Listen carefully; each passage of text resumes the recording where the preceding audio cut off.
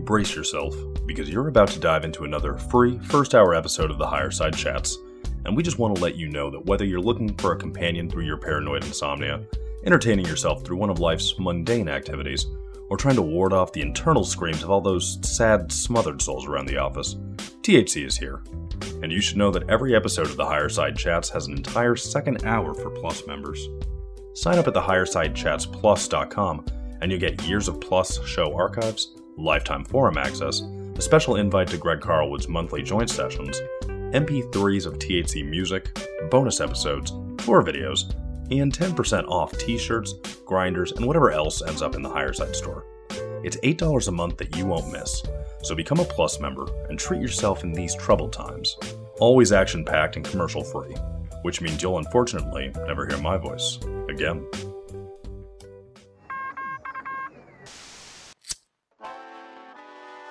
In the 1930s, President Franklin Delano Roosevelt addressed the nation through a series of radio broadcasts known as the Fireside Chats. His aim was to reassure the common man that our society would recover from its troubled times. Well, we're far from 1930, and I deal with a different kind of fire. For a new era of worldly frustration, we offer a fresh conversation. I'm Greg Carlwood, and these are the Higher Side Chats. Back in the saddle, people. From sunny San Diego, I'm Greg Carlwood. And besides being created as a slave species and thrust into a debt-based system of rule full of physical, spiritual, dietary, economic, cosmic, psychological, and environmental control mechanisms, I think we're doing all right.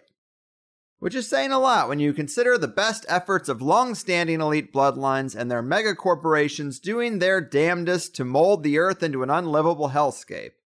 And one can only imagine the amazing world we could have with the quarantines around natural medicine, free energy, and anti-gravity lifted, and the skewed artificial barrier of green paper broken down.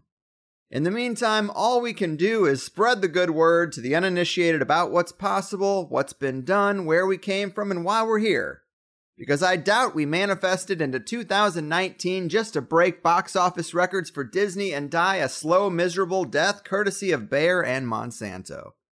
And today's guest, Brad Olsen, would most likely agree, as he's written extensively about all of this in the literary one-two punch that is his books Modern Esoteric and Future Esoteric, with a third in the series coming next year to complete the set, entitled Beyond Esoteric.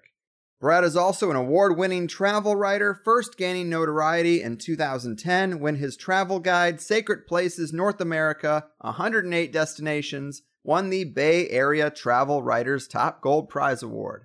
Brad is also a popular voice on the conspiratorial conference scene, a publisher, and an event promoter. But that's not all, folks. Brad is also hot off the heels of a recent trip to Antarctica to try and scope out hidden structures, buried pyramids, and maybe even Admiral Byrd's passageway to the inner Earth firsthand. So let's get into it. The globe-trotting guru, intercontinental explorer, and esoteric author from up on high, the man himself, Brad Olsen. Welcome to the Higher Side. Hey, Greg. Thanks for having me on. That's quite an introduction. Yeah, you got it, man. It is a true honor and a pleasure. I know you're very busy, constantly traveling, and you seem to be taking full advantage of your limited time in this round of life. And I guess it was kind of back in February, March at this point, but you did make the journey few dare to make, and you set foot on the elusive continent of Antarctica. I think that's really something. Obviously, we talk about it a lot. It seems like there are more than a few secrets hidden in the ice, and I understand there is an area down there that you call the Illuminati Disneyland as well. That's interesting, but I just got to ask you about that trip. It sounds pretty incredible, huh? Well, it was indeed, and not many people ever get to see this white continent, which is the fifth largest continent in the world. It's twice the size of Australia, about the size of Canada and the lower 48 combined. So the distances are vast. The continent is massive. And right now, when it's the Antarctica winter, there are only a few hundred people, a skeleton crew on the various bases and research stations that are down there. So it's virtually an uninhabited continent on this very heavily populated planet, which is somewhat unusual. But considering that the continent is covered in over 99% of glacial ice and snowpack, it's no wonder that it would be such an inhospitable and difficult place to live year-round. Yes, and the trip seems pretty grueling. I understand you go through the Drake Passage, you couldn't eat for 36 hours, you lost 20 pounds. I mean, talk to us about this aspect of the journey. Yeah, for sure. The barriers of entry were very high, and it was actually 3 days I was throwing up, couldn't hold down any food. Yeah, lost over 20 pounds. And the seas are extremely rough. It is the roughest seas in the world. It's where the Atlantic meet the Pacific in the Southern Ocean, and the waves are just tremendously high. It's almost like we had to take turns doing watch, and you'd see water all around. It's like, oh my, we're so screwed. Oh. But then the boat would just rise right up, and then you'd look around, you could see the horizon for miles around, and then boom, down in the trough again. So imagine that for 3 days straight. So I threw up all the food I was holding in my body, and then couldn't hold anything down. So literally 5 days without eating. But surprisingly, being seasick, you don't really get hungry. You get kind of thirsty, but even when I take a drink of water, throw it up in a dry heave right away. It was pretty brutal, and it was one of the hardest trips to go anywhere in my life. And I've been to all 7 continents now, and this one really kicked my butt. Man, yeah. Seems like a rite of passage of the highest order, and I salute you for it. And I have to ask, of course, people heard me use that term Illuminati Disneyland. That's one from you. It seems that's something you've coined. What is up with that term?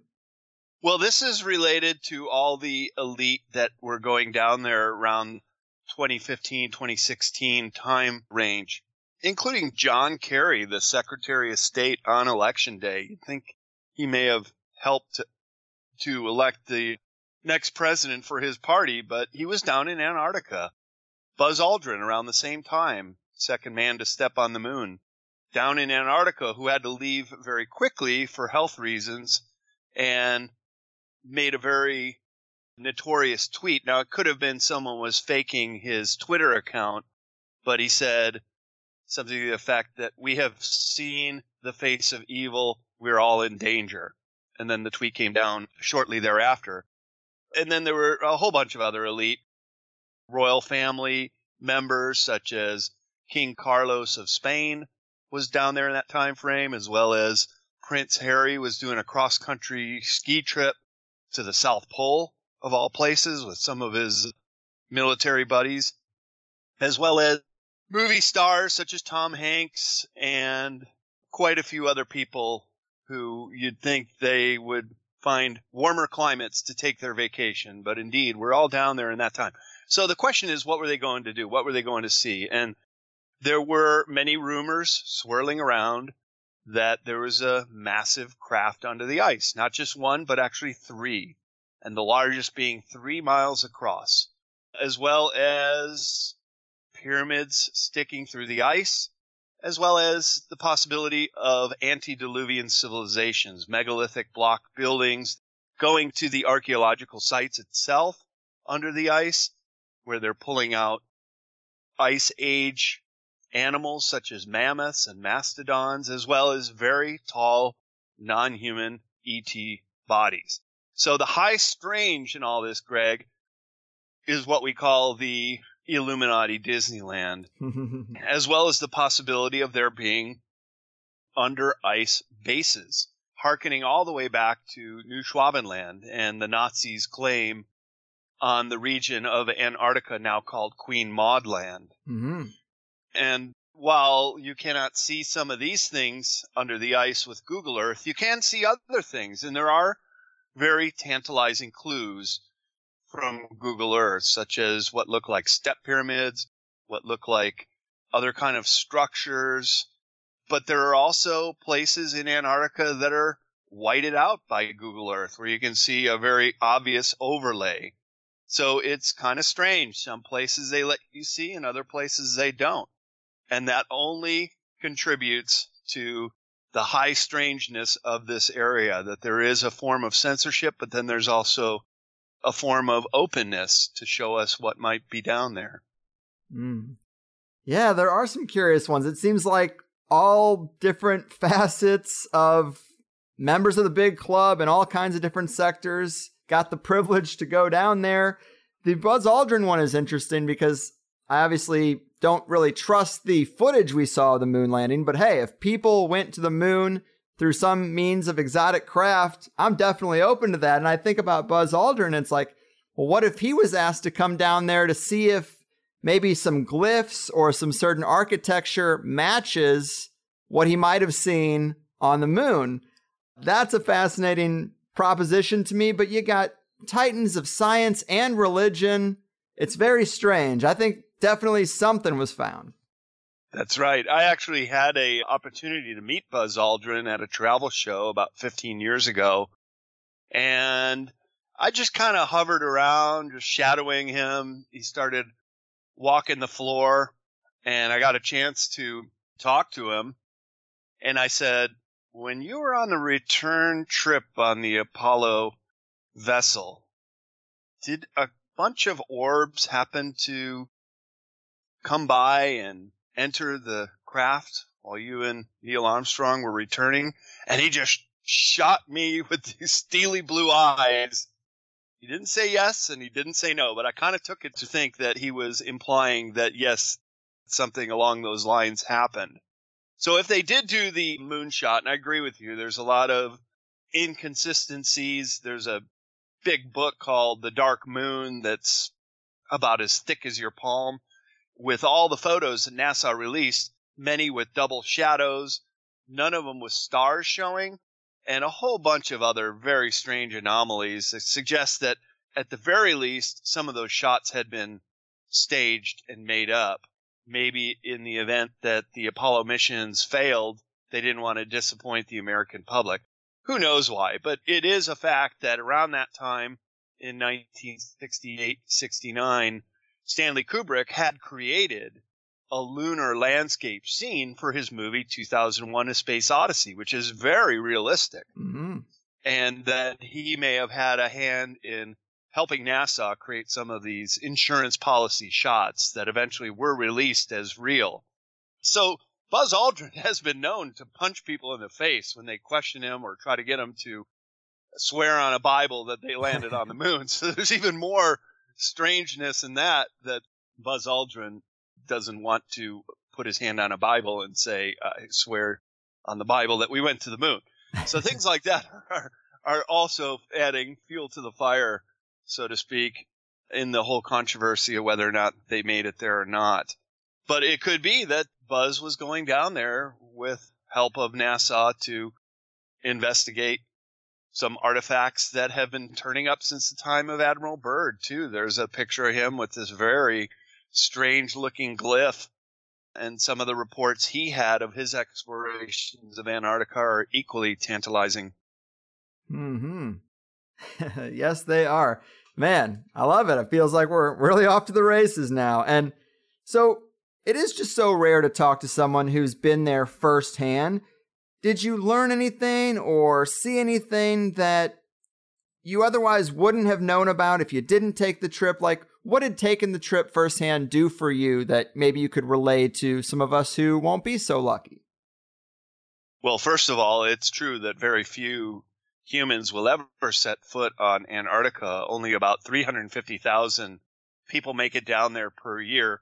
Most, of course, are tourists on cruise ships, which come out of Ushuaia, Argentina, which is where we disembarked, on a sailboat, though. I was on a 74-foot sailboat with 14 of us, and I looked at the register of all the years that tourism has been happening. Just basically started as a trickle in the 1980s up until this point, and then we did the calculation of how many people in all the years divided by the world population, and it's 0.002% of all humans on the world have been to Antarctica. So it's extremely small amount to go to the fifth largest continent on the planet. What I discovered there were a few things. Basically, there are animals down there that have no fear of humans, and that's the penguins. You could go right up to a mother with its chick with your camera, and It's like looking beyond you. It's almost like they don't see you or they don't perceive you as a threat because they're just not used to seeing humans anywhere. Seals on icebergs when we were going by, just kind of watching us. What's that? Whales went right under our boat, probably checking us out. When we were leaving the Beagle Channel in Ushuaia, Argentina, dolphins and penguins swimming alongside the boat, jumping out of the water. So certainly the wildlife was really fascinating. Seeing the giant albatross also flying down by Cape Horn was quite a treat. But also the landscape is very dramatic. Now, we only went to the Palmer Peninsula area, that northern tip of the finger that sticks out in Antarctica. And that land is only 700 million years old. I say only because the larger landmass of Antarctica, that is eastern Antarctica, the large pie-shaped portion of Antarctica, is over 3 billion years old. It is one of the oldest continental landmasses on the planet. And the fact that it's covered with over 2 miles of ice really intensifies the mystery. Not only that, Greg, but Antarctica is the most volcanically active continent in the world, with over 91 active volcanoes. Mm-hmm. And I say over because those are the ones that are known. There are volcanoes under the ice, as well as geothermal activity that we may not even know about. But this is what can create those giant domes over these geothermal features, or in the case of Lake Vostok, which is among the top 10 largest lakes in the world, completely covered with a dome of ice and is over 100 miles long, including rivers and other lakes that it connects to. There's a whole ecosystem under the ice Mm-hmm. that is about as known as, say, the planet Europa, which is also an ice planet. It's just, there's so much mystery there. We probably know more about the moon and Mars than we do about the continental landmass of Antarctica. Mm-hmm. Seems like a true song of fire and ice. And you mentioned talking to Buzz about orbs, but you also spoke to witnesses or a witness who's experienced some kind of UFO activity down there, right? Well, that's right. And as soon as we got to Ushuaia, and I say we, my partner Emily Infinity and I, the first thing, she was very much on this tip too, that we wanted to ask anybody who knew anything about Antarctica were those three things: the craft under the ice, the antediluvian civilization, and the pyramids. And we got some interesting answers, sometimes disappointing because people just didn't know anything about it. But every once in a while, we would get this gem nugget of a reply. And the sighting of the UFO craft was what we heard from some members of the Argentinian base called Brown that we went to visit. We did stop and speak to people at 6 research stations in Antarctica of 6 different countries. This particular one was the Argentinian base, who have a very large presence on the Palmer Peninsula. And they had told us that another one of their bases, called Belgrano 2, which is actually on the East Antarctica side of the continent, had seen some UFOs and orbs traveling at a very high speed and somewhat erratically, that they did not think that they were our own aircraft. And that was just about a month before we were there. So about December 2018, there was a sighting at the Belgrano 2. And what was interesting about getting that information while we were asking our line of questions, one of the women who was there, one of the few women at the research station, it's almost always men, she was like, "Oh, I don't think we should say anything." And we're like, "Say what? Say what?"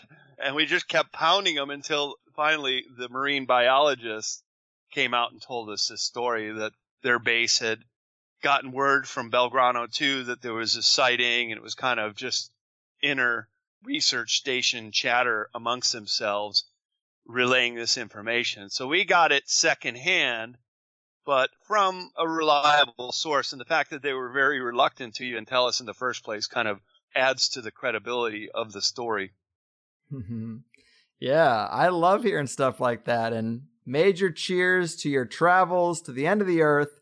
I wanted to switch gears a little bit, though, because it really is your books, Modern and Future Esoteric, that I'm most familiar with. I'm a big fan of both. They cover a lot of ground, everything from ancient alien genetic engineering, panspermia, and Rh-negative bloodlines, to free energy devices, sacred geometry, and cryptozoology. And we mentioned this possibility of a Nazi base in Antarctica. I think everyone's heard of that speculation. But you say in Modern Esoteric that the story isn't just that Hitler escaped and Werner von Braun was brought over under Project Paperclip, but the real story is all the advancements they had made in the esoteric sciences and technology they had created that's outside of the traditional paradigm, and that being suppressed. Can you talk to us a little bit about that? What have you found about the things they really were working on that really has just not bubbled up to the mainstream even so many years later? We have to understand that Nazi Germany in the 1930s and 1940s was the most technologically advanced country in the world by far. They had things at the end of the war that they could have unleashed with a little more time and changed the tide of the war. If they had a couple more years, we may all be speaking German right now, Greg.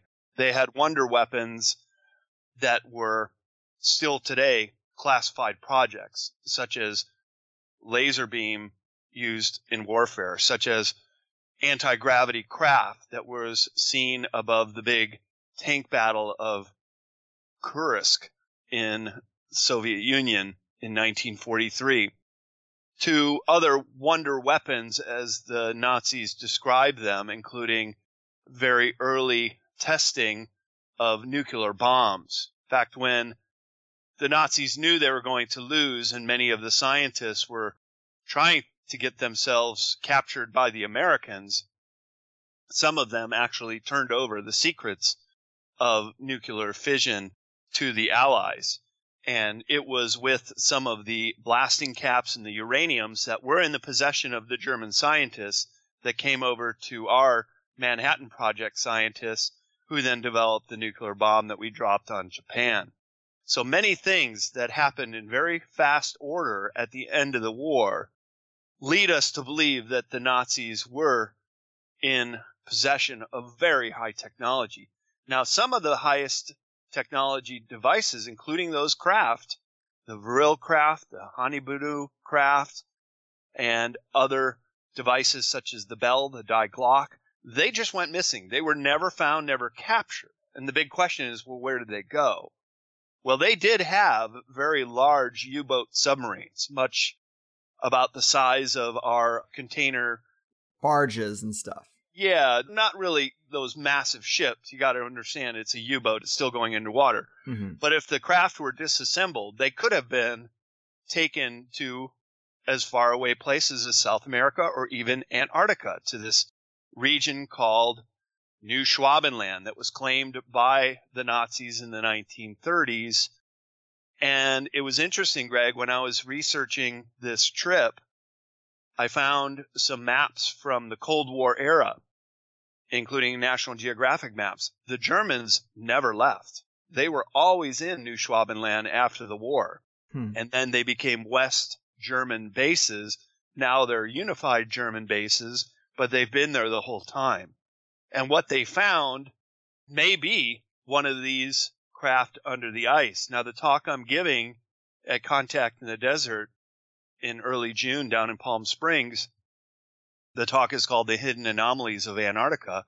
One of the German bases, it's actually a seasonal base called Conan. I was looking at GPS coordinates of some of the things I found on Google Earth, and it turned out to be the exact coordinates of the Conan base. And what it is, and I will show this in my talk, is some kind of massive device, perhaps a craft, that is partially submerged under the ice. And I would speculate that the Germans knew about this since at least the 1930s, because this is in more inland of East Antarctica, and they also have a base on the coast called Neumayer. And then the region that they originally set up called Base 211, or the New Berlin Base, as Admiral Dölens called it, an impregnable fortress for our Fuhrer, could have been the research facility that they found. And it is near a location called the Schumacher Ponds, which was named after the pilot who discovered these geothermal ponds that never freeze because the water is actually warmer the deeper you go in these ponds. They were able to land a seaplane and explore around and find a very deep crevice that they could get down into and see that it's a whole network under the ice, passages with rivers, fresh water, and geothermal power. And with those assets alone, you could set up a very secure, out of the way, and sustainable base. And that's exactly what the Germans did. And this may be where all that technology, at least the highest technology that they could shepherd out at the end of the war, ended up. Yes, I love it, man. And there are several other little sagas that come in the years after World War II that start to make a lot more sense when you kind of fold that in, that they escaped down there and they had some exotic stuff. And when it comes to alternative exotic technologies, there is this thread that a lot of it was derived from crashed saucers that came here from somewhere else, maybe just through some kind of portal or something. We also have that occult contact side of things too. Can't dismiss that. But sticking with the former, everyone knows that's the story with Roswell and that there have been dozens and dozens of other covered up crashes. But you write about a couple of instances that are important to understand how this exotic technology could have been worked on so early in our history. How do we fold this piece into the exotic technology timeline? What did you see kind of even pre-1900s that could really make this seem more plausible to people who aren't so familiar? Sure. Well, the Germans were always fascinated with air travel. We all know the story of the Hindenburg Zeppelin that came over and caught on fire in New Jersey. That was way ahead of its time. In fact, the Germans had been working on aircraft such as the Zeppelin technology since the 19th century, since at least the 1880s. So they had always known that if you can rule the air and rule the underwater seas with their U-boats, you could have a smaller army that was better trained and better equipped with superior technology and take on these massive armies. That was their philosophy, and they almost succeeded. So they were very, very familiar with all kind of different propulsions and different flying craft. And this goes all the way back to right after World War I with the Vril Society and some psychic medium, mostly women, one named Maria Orsich, who had very long hair, was very beautiful, and was very psychic. And she was channeling with the Aldebaran star system people, and they were actually gaining blueprint technology that they could reproduce.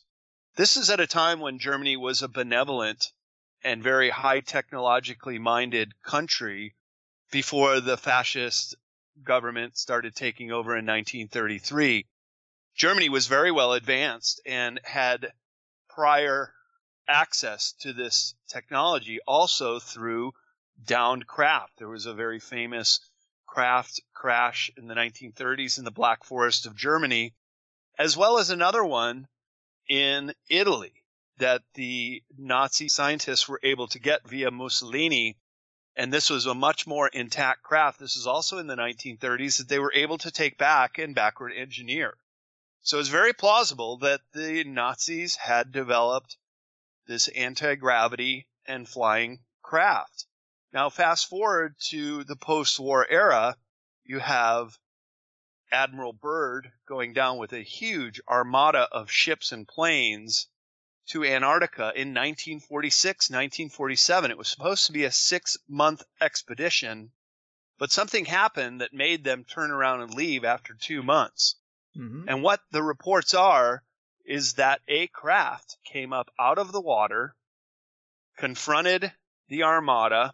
They were trying to shoot it, couldn't even come close to taking it down. It had some kind of force field around it. And this craft used a very advanced kind of laser to slice in half one of the ships, just one, to send a message, don't mess with us. And that is what is believed turned the Armada around and headed back. And Admiral Byrd, he was actually a very outspoken person, much more so than I think the Army or Navy wanted him to be, because he made an interview in Chile on the way back, and he said, we are confronted with an enemy that has the ability to fly pole to pole at incredible speeds. Well, there's three things here, Greg, that we still don't have today. A craft that could fly pole to pole at incredible speeds, lasers that could cut a ship in half, and craft that could come out of the water. So this is 1946, 1947, and they're already discussing these very high-tech weapons and crafts. Now, could it be possible that what confronted Admiral Byrd could have been an ET race, perhaps the reptilians that were allied with the Germans and had a base down there too and wanted to get the Americans out of there? Possibly. Mm-hmm. But what is also very interesting that about a decade later, after Operation High Jump, the U.S. started doing nuclear testing in the Southern Ocean near New Schwabenland called Operation Argus, Argus. And the official report, if you were to look on Wikipedia, they were exploding nuclear bombs at high altitude. But other reports were saying that they were sending them over to the New Schwabenland bases and trying to exterminate those bases once and for all. And what's so terribly interesting about all this, Greg, is right around that time, after Operation Argus, the Antarctica Treaty started to become formulated. And in fact, in 1962, it was ratified, saying that you cannot do any kind of nuclear testing. You can't even do military operations. The Antarctica Treaty made the whole continent like a biosphere. And it's really a stroke of brilliance. Not many people know about what went into the Antarctica Treaty and what it means, because what the treaty says is no nation can own Antarctica. It is open to all researchers, even tourists like myself can go there and access the continent. It's like not a national park, but a world biosphere park, preserving the animals, the minerals, and the resources, and making it a demilitarized zone. And this is largely because the U.S. was testing nuclear bombs down there and possibly bombing some of these sites they thought some of our enemies might be hiding out underneath. Yes, that's a great breakdown and good way to tie in many different things. And Modern and Future Esoteric are just massive books. I think the audio version of Modern Esoteric was something like 33 hours, but you just need all sorts of context to understand this stuff. The history that's been hidden, the principles of universal karma and sacred geometry, the true nature of the material world, the power of vibration and also light. It is so much stuff. How did we ever end up in a place where all this vast knowledge could be hidden away and so many people don't even notice? They don't even notice. And that's the nature of the word esoteric, is that it is knowledge that has been hidden away or is known by a select few. The word actually changes when it becomes common knowledge. It becomes exoteric. Mm-hmm. And that is when the general population understands these concepts. But while there are still hidden concepts, while there are still technology, as I've been discussing, that have been withheld from the consciousness of humanity, they're very much these hidden subjects. And this is what I find so terribly fascinating, Greg, because this has been withheld from humanity for a very long time. And as you know, in my book, Modern Esoteric, it starts very much in the beginning with the mystery schools and then into secret societies, who are all very keenly interested in protecting their secrets and hoarding this knowledge in many ways. But now we're at the phase of history where it's the great unveiling, where everything that has been held secret is now finally coming to be known. And it's really up to each one of us as individuals to seek this information out. A lot of people really don't care. That's too bad, because I find these subjects to be the most important information that we could delve into understanding. And when we do start making sense of a lot of these disparate topics that I've been discussing, and they all start to make sense. It's almost like a unified theory of these very interesting subjects all coming together when you start to factor in what has been kept from humanity all these years. Mm-hmm. Indeed. And it's the, I guess, broadly speaking, esoteric philosophy that underpins everything. But to me, even if you can just control the pillars of energy and medicine, you've got almost everything. Throw on a man-made currency control spell in there, and that's just icing on the cake.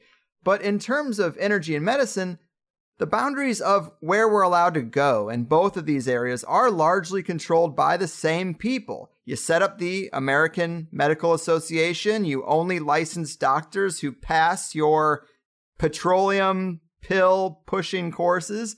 And people just defer to the experts and say, well, none of that natural healing stuff must work or they'd give it to me. Or alternative energies must not just be there yet or we'd have it. And it's just kind of shocking how simple such a big thing is when you boil it down to the actual source. It's the same people, two very massive areas of influence.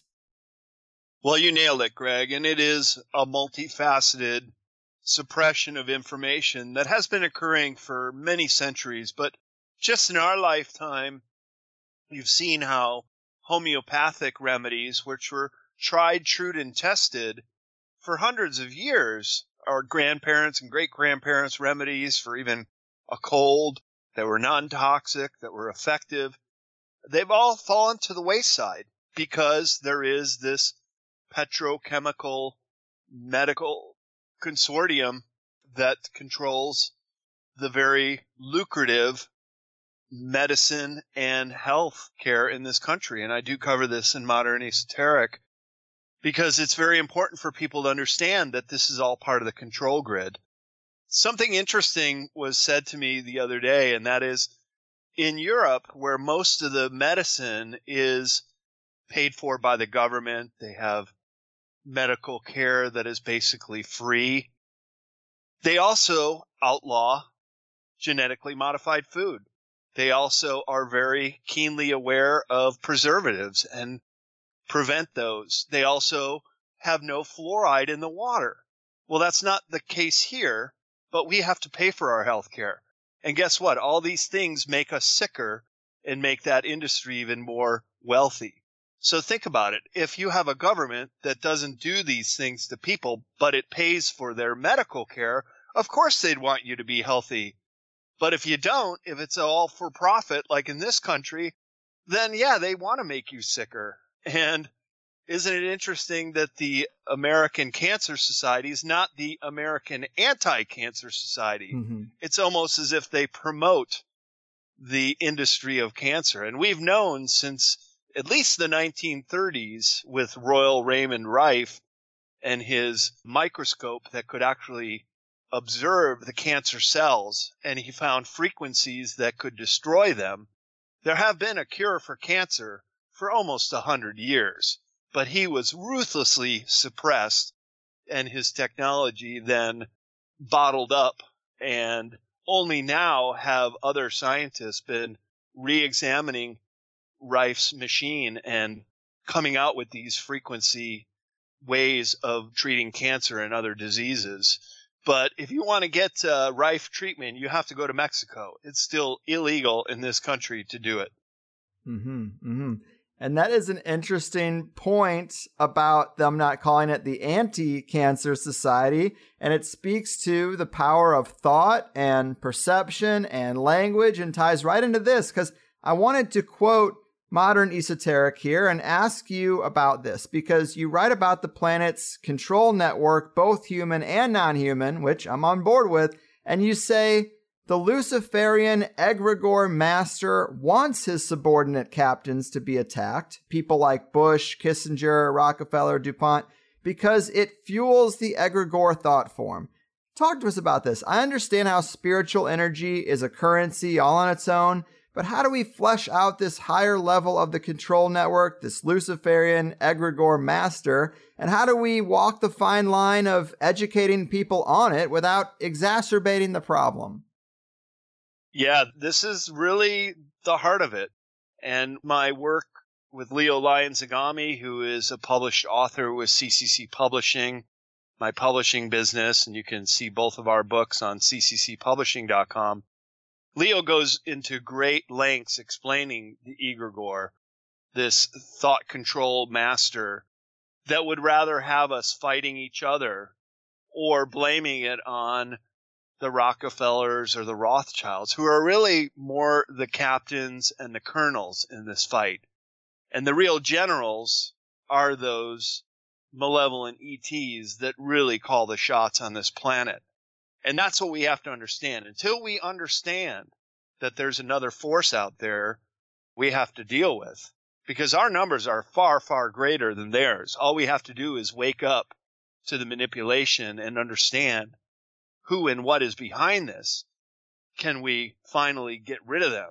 So they would much rather have us divided and fighting amongst ourselves and blaming it on the colonels and the captains, when in reality it is this ET force that has been here on this planet for a very long time and has been controlling us through this wealthy cabal elite and making them take the steps necessary to consolidate their own power. Really, they've been played, and they have sold out the human race by doing so. But as people wake up and understand all this, you see, we can't go back, Greg. Once you start to understand these subjects, it's like Pandora's box. The genie's out of the bottle. You see the magician's trick, and the magician can't fool you anymore once you understand it. So that's why I think these subjects are so very important for people to understand, because they will help you, and they will also make you healthier and wiser in your life decisions, and probably make you live longer and be in a much better state as you grow older, knowing that we are being poisoned in various ways and that there are other alternatives to medicine and health that have been shielded from us for many decades or even centuries. Cheers to that. And you gotta know the problems with conventional society to learn that you should stay on the fringes of it, and then also learn about how to armor up and protect yourself from the campaigns that are going on. And also, thanks for facilitating that interview with Leo so many years ago. You were the catalyst for that. And I like how even though you cover a lot of dark conspiratorial things, you stay hopeful and you highlight a lot of the stuff they don't want us to know, much of which is how reality is supposed to be because it's baked into the natural world. And the power of light, water, and consciousness are all things at the forefront of my mind lately. In your section about DNA, you have a curious paragraph I wanted to ask you about where you say, within some parts of the metaphysical community, it has been accepted as common knowledge that light codes are being transmitted to this planet. The higher a consciousness is developed, the less need there is for any type of technological device to receive them.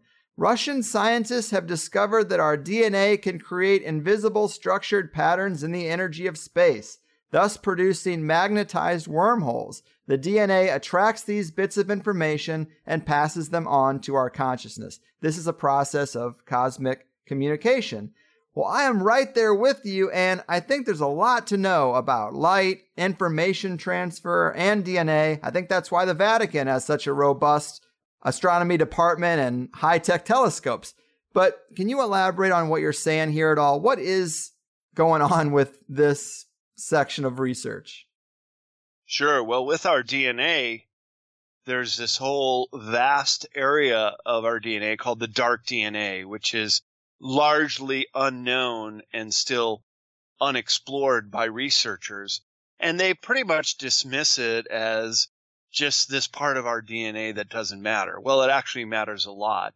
And it has to do with the fact that we are all spirits in a human body and that we're essentially light beings, except we live in such a dense reality on this third dimensional plane that it keeps us blocked out from knowing things such as the light body within us, such as understanding that our DNA is really an antenna, is really a receptor to what is also occurring around us in the physical world as well as the universe. So the Schumann resonance has been going off the charts lately, that the Earth is now being bombarded with light. And you can look at some of the charts on the Schumann resonance, how this is raising the vibration in people. But for those who aren't understanding it, it can also be very troubling. And those that are resisting the change or still in a very fear-based mindset, these are going to be very difficult times. But those who are receptive to understanding and knowing that we are light bodies and that this is coming into the world right now at this very specific time to advance the human race, you'll be in a much better position to understand and even thrive with the coming new dawning of humanity. And I really think it's that profound, that we're about to take this giant leap forward as humanity. Call it the 100th monkey effect, when just enough of our species starts to get it, to have that light bulb moment. We could have these profound changes in our consciousness and possibly even our physiology that will change us into the new human. And Albert Einstein and others spoke of the new human, who we are going to become. Now, there's also a flip side. There's also a dark side to this. There's the rollout of the 5G network that's going to start irradiating us. Mm-hmm. A microwave oven is very dangerous. I'm trying myself to move into an area around trees because trees absorb the 5G radiation. And while I might not be able to download movies as fast as people that live in the city, I probably will not be irradiated as much either.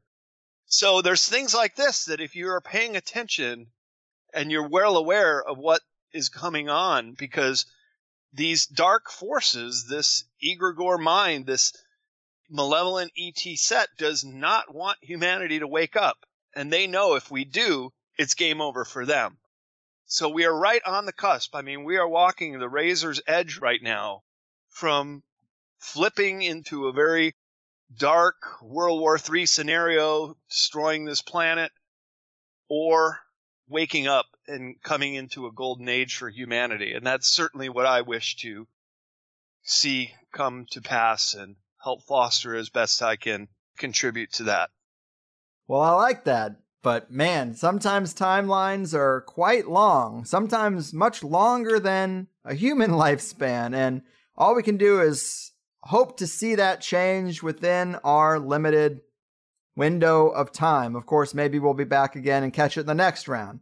But on the subject of positive off-the-radar energies and technologies, in your Utopia section of Modern Esoteric, you break down all the unknown discoveries that could bring about a seemingly utopian system. We all know about Tesla and his many inventions and his plans for a world energy grid, but what can you tell us about in this area that you find exciting that people might not be aware of? Well, it's also releasing technology that has been hidden and suppressed from the masses, such as free energy technology, which we've had for over 100 years, as you mentioned, with Tesla. Medicine technology, as I mentioned, with Royal Raymond Rife and his frequency microscope. Things that have just not served these cabal masters of ours that would make us healthier or make the planet cleaner. So I would say one of the first steps is then to release this technology, get us off of oil, coal, gas, and nuclear power, make it a completely sustainable, free energy system. All we got to do is just start backtracking and looking at what Tesla was working on with his world system, which was an attempt to give free energy to the world that can be tapped right out of the fabric of the planet itself and distributed wirelessly to any device or car, airplane, ship at sea. It would even take away the need to refuel. Everything would always just be charged up as a result of this. That's a good starting point. But then when we look forward into where we could go in the golden age of humanity. It's truly a Star Trek future. And keep in mind, Greg, Star Trek was humans 300 years from now. It is us going into the universe and exploring, just as the age of exploration on this planet, when all the continents were being discovered.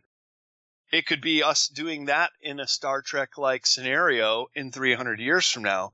And it's really interesting that Gene Roddenberry, the creator of Star Trek, he was sitting in on these seances that had some psychic mediums, much along the line of the Vril Society and Maria Orsek in the 1950s down in L.A., and it was called the Council of Nine. He was just listening to them discussing what the Earth was going to be like. They were talking to Earthlings in our future in that 350, back in the 1950 year span. And he was in the back of the room writing this all down, and many things that he integrated into the original Star Trek series, such as no money whatsoever. You just say chocolate shake and it just comes out. You never see anybody using money in Star Trek, as well as the Prime Directive, which is that if humans were to go into outer space and encounter less developed species, that you cannot affect their timeline. You cannot affect their evolutionary change, that you can just go as observers. So many things that were planted in the Star Trek series may come to pass as being the reality of the universe and how we can get over this. So in my Utopia, it's the Utopia section in Future Esoteric, there is a chapter called The End of Money. And this would be a great day for humanity if we could ever get past the Federal Reserve bankers that pretty much control every country in this world and move on to the currency of love, so to speak, or the gift economy as is practiced at Burning Man. And it would be a way of giving. And when you give, an interesting thing happens. You can look at the brain itself, and it is triggered by generosity and compassion. And it does something like give the individual a bit of a high. It makes you feel good. It's where we're supposed to be. This whole construct of money is totally a fabrication of Earth. In fact, my understanding of many of the ET benevolent societies that are observing us find it totally abhorrent that we are still under this money supply, and they have no concept of it whatsoever. If they had it, it was done away with a long, long time ago, where everything is just what can we do in service to others instead of service to self, which is what we see so often with the greed that is populated by money in this world. So the Utopia section in Future Esoteric is just a rethinking of what we could be. And it is why it's called Future Esoteric, because we're looking forward into this golden age and saying these are some things that we could develop, including superhuman abilities, which could be a whole other discussion too, what the potential of the human mind and the human body hold in store. Yes, and the Utopia section probably is my favorite because I've been digesting how screwed we are for way too long. So I love folding in all the undisclosed technologies and stuff. And I love the Council of Nine story. I haven't thought about that in a while, but yeah, there were a lot of influential people there. The developer of the helicopter, the Bell helicopter, Arthur Young, and then his wife, Ruth, who I believe is the woman that Oswald's wife, Lee Harvey Oswald's wife, was learning Russian from when she was staying with Arthur's wife, Ruth, in Texas. There's just a lot of influence in that blue blood seance circle. It is kind of crazy to think about some contact with 9 other beings and the influence that seance or series of seances really could have had on this country and all these different little threads. The potential of the human species is beyond our comprehension. We could very easily be a space exploring, highly advanced telepathic species if these roadblocks were taken away from us and we could live up to our full potential. And I agree with you. The Utopia section is very inspiring to me too. And I still go back and read it and even reference some of the quotes I've had in it. And that's a great little tidbit that you just added about the Council of Nine. Sometimes there are moments in history, say, for example, the period of the ancient Greeks or the time of Aristotle, who lived at the same time as the Buddha. There are just these moments in time when a great blossoming can occur. But what we want to see, Greg, is this blossoming happening all around the world to all people. And if people would comprehend the large scale of all this, I guarantee you pollution would come to an end. The degradation of the planet would come to an end. Even the realization that animals have rights of their own and need to be protected. We could really make this a garden planet as it was always intended to be, rather than a fear-based planet, which is the predominant emotion that emanates out of this world right now and keeps us in this duality state. So to bring us all together into this oneness would be one of the greatest achievements we could ever see in our lifetimes. And I hope we can catch a glimpse of that. I really do. But we're right here on that razor's edge. So things could flip very quickly and very easily. And we just have to stay positive and think that things are going to work out for the better and to be a part of that. Be the solution you'd like to see in the world rather than a problem making it worse. Hear, hear. Yes, I agree. And we should not only know what's possible, but cultivate it and nurture it. And hopefully we can manifest that world we want. And just as we're wrapping this thing up, with all the secrecy and control, I know you like to stay positive, but what makes you hopeful, given that this control goes back a long time, maybe even to our origins? Apparently, they're even gaming the timeline. It can be hard to be kind of hopeful, isn't it?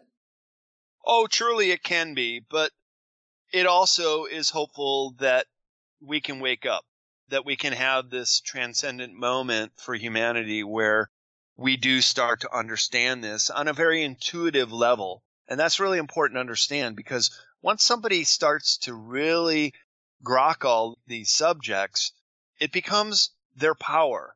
It's almost like if you wanted to be a black belt in karate, you don't just say, oh, I'm going to wear this black belt and that makes me a black belt. It doesn't work that way. You have to put in the time, put in the effort, and then down the line become a black belt in karate. But then it becomes your power and it stays with you. And in the same way of understanding these subjects, the more that you understand them and spend time to break them open and get to the bottom of them, they too become your power. That's why I find the study of these esoteric subjects so very vitally important to everybody, because it will make you the new human. It will make you more adept at understanding all this stuff and being the change you want to see in the world if you're of a positive mind. That's probably why they have been bottled up in the secret societies and the mystery schools for so long, because they were a source of power. And now that this is starting to go mainstream so much that people are understanding them a lot better, it will change the nature of esoteric into exoteric. And that's what I would like to see as the change in the world.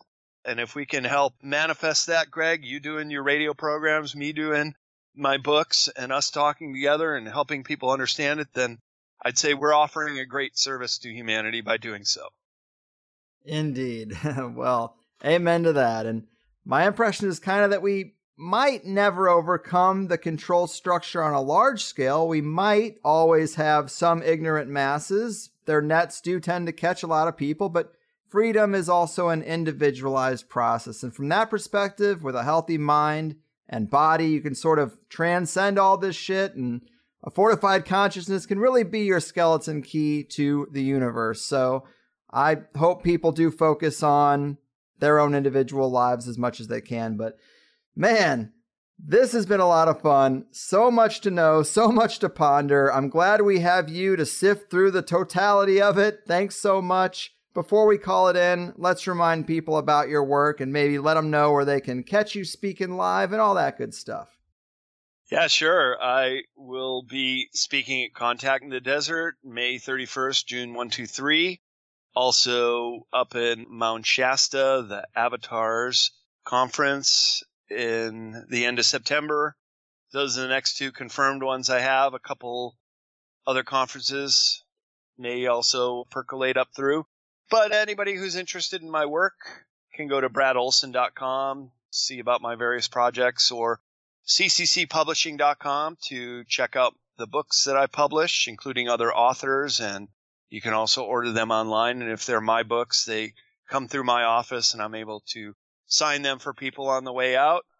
And find me on YouTube on the Esoteric Series channel, and I'm now posting chapters from Future Esoteric that are now released as the audiobook. So always coming out with new content, putting it on there. You can find me on Facebook, Esoteric Book Series page, Brad Olsen page, or CCC Publishing page, or Sacred Places 108 Destination. So anybody that wants to reach me can use one of those online forums to get in contact and come to one of my talks. I'd love to meet you and sign books for you at one of the conferences I'm speaking at as well. Solid, man. Well, this has been a real pleasure. If you're ever in the Southern California area, definitely get in touch. Or if you ever plan on hosting guided tours, that sounds like it'd be pretty fun as well. But with that said, I really appreciate your time. It's been awesome. I hope people come out to the conferences, and I look forward to Beyond Esoteric coming out next year. Sounds good, Greg, and we'll pick it up then when the new book comes out. Thanks for having me on. It was a real pleasure talking to you. You got it. Have a good one, man. Well, oh my, people. Brad Olsen with his finger firmly on the pulse of some of my favorite subjects, all wrapped into one episode. Great body of work. It seems to me the game truly is a fight to control the people's perception, and it really is a full spectrum attack. The hidden side of World War II, alternative medicines, alternative energy, the intricacies of the control structure, it all works together, and it's the esoteric philosophy and its accompanying applications that are the linchpins to understanding all the things they cut around. And I hope it doesn't start to get repetitive, but I think it's so easy to slip back into conventional thinking, and it's because you really have to seek out material like this, and then you have to carry it forward, because nearly every other thing you encounter throughout the day is going to reinforce the conventional. And there's definitely parts of the conspiratorial journey where you learn something, and then you just can't shut up about it, and you want to inform everyone. And then I think the more sure people get about something, the more they kind of get over that need to soapbox about it. It just starts to feel daunting. Like, where do you start? It happens to me all the time when I meet new people and they find out what I do, and then they ask, oh, well, what's your favorite conspiracy? And it's the worst question in the world, right? But I've narrowed down my go-to response to be something like, I guess my favorite conspiracy is that an entire body of once-known ancient esoteric knowledge has been kept out of the mainstream that has implications for technology, medicine, energy, and the nature of reality itself, and that control over this information and the crafting of a narrative that dismisses it is fundamental to control over the planet. So what do you do? Because no one really knows what to do with that. They're expecting a simple answer like 9/11 or Roswell. And I don't get how 9/11 is anyone's favorite anything. But when people ask questions they don't really want answers to, we have an obligation to make them squirm a little bit. But if they didn't ask, then bringing it up probably won't do much good. But it's true. All the psi abilities we talk about, what life and death even are, how aspects of the power pyramid can be non-human, and I might even add how planets form and why they're hollow, but this is the big picture stuff that really matters, and I can't break it down from the back of an Uber bill. I'm sorry. And kudos to Brad for not only exploring these topics, but also for exploring the world. For seeing these megalithic and magical sites himself firsthand, and living his best life. yes, this show is about the research, and some of our guests do just write a good book or two and live otherwise normal lives. But a lot of them are great examples of how to navigate life. We have this archetype of a struggling, barely sane conspiracy researcher who's broke, overweight, badly dressed, while everyone is giving them the, is he going to be all right, side eye? And that is in the mix. That really was my impression of some of my favorite presenters in the mid-90s. But I think a lot of THC's guest lineup bucks that stereotype, and instead, you see people who are fulfilling their purposeful life. When I was last on with Sam Tripoli, we got into this towards the end, and I tried to give people some hope about how they can transition from their shitty job and get into something they love. And Sam said, yeah, anyone can do a podcast like we do. And sure, but I don't think we need more conspiracy podcasts. I don't encourage people to just copy this model because, yes, it might be better than your job now, but it's also probably not your calling. Don't imitate, create. My point is just that I found that when I wasn't doing something meaningful that I was called to do, every day was a drag. It was an uninspired uphill climb to nowhere for barely enough to get by on. I was a goddamn Sisyphus personified. But when I found a way to express what I felt was a deep calling, the world really did open up. And it's all on the record, too. People now say they found the show, liked the show, went back and started at the beginning, and they just fell in love with it so much more because it's all on the record and documented, the entire journey. From disposable GameStop manager to the conspiracy podcast king of San Diego. And so I'm just saying, find that thing. Anything you might enjoy creating. Handmade knives, clothing, high-quality food. Take your favorite activity, master it, and then teach lessons online. There's no shortage of options, and the internet is an infinite sea of customers. And it's not always going to be like this either. It is changing, so strike while the iron's hot. And to bring it back to Brad seems called to travel. And to tell the world about his travels. And he's been able to do what he wants personally and also share those experiences in a positive way that's compatible with the greater good. And so he's been really successful.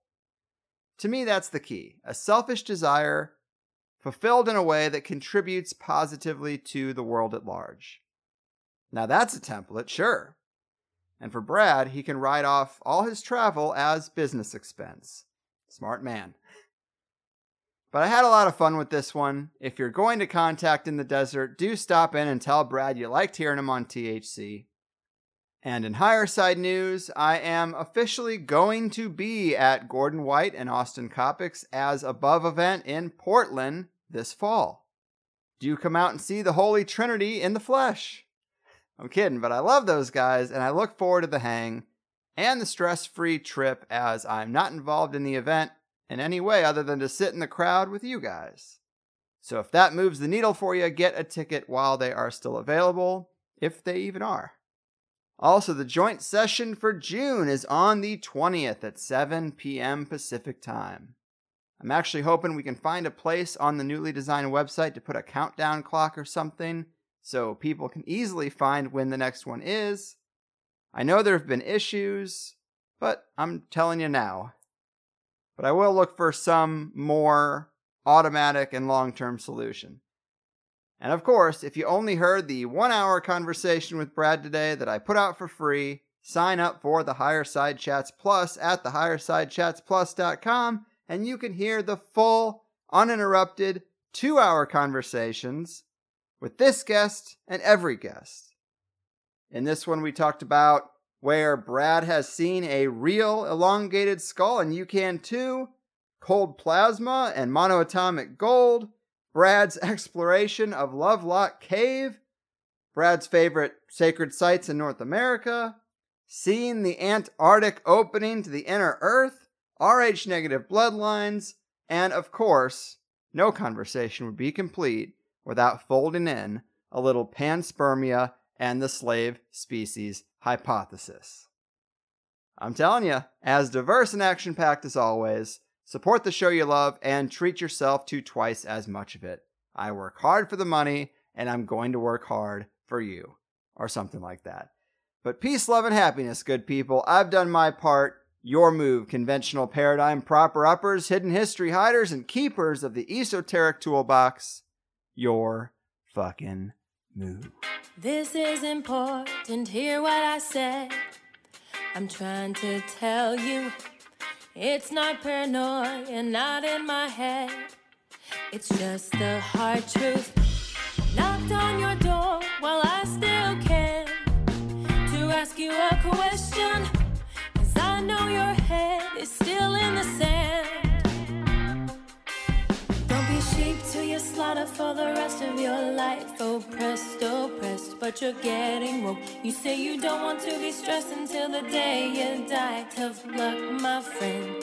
Did you get the memo? Can't you see that we're so screwed? Don't you know we're our kung food? Can't you just admit we're screwed? I'm gonna tell you this anyway. It's a scary dark world, scarier every day. Scary dark world, no matter what you say. Scary dark world, don't think we'll be okay. Can't you see that we're so screwed?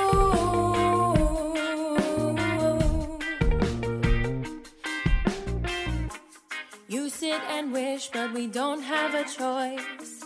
It seems we're stuck here, but you can find gnosis, drown out the noise. Now use that altar and up your magic game and listen to THC, you know. You go with the entities.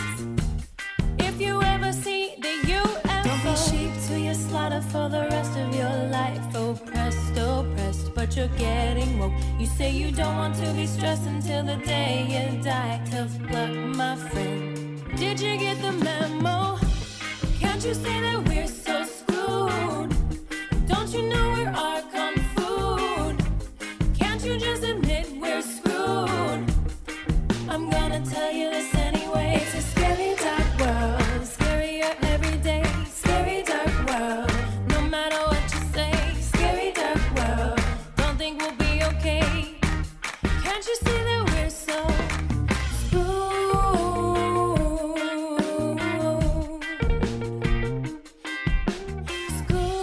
Screwed, yeah.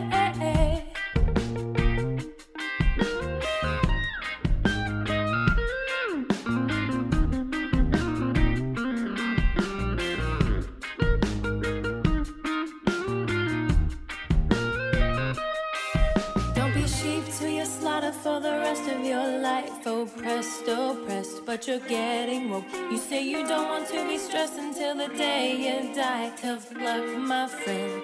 Did you get the memo? Can't you say that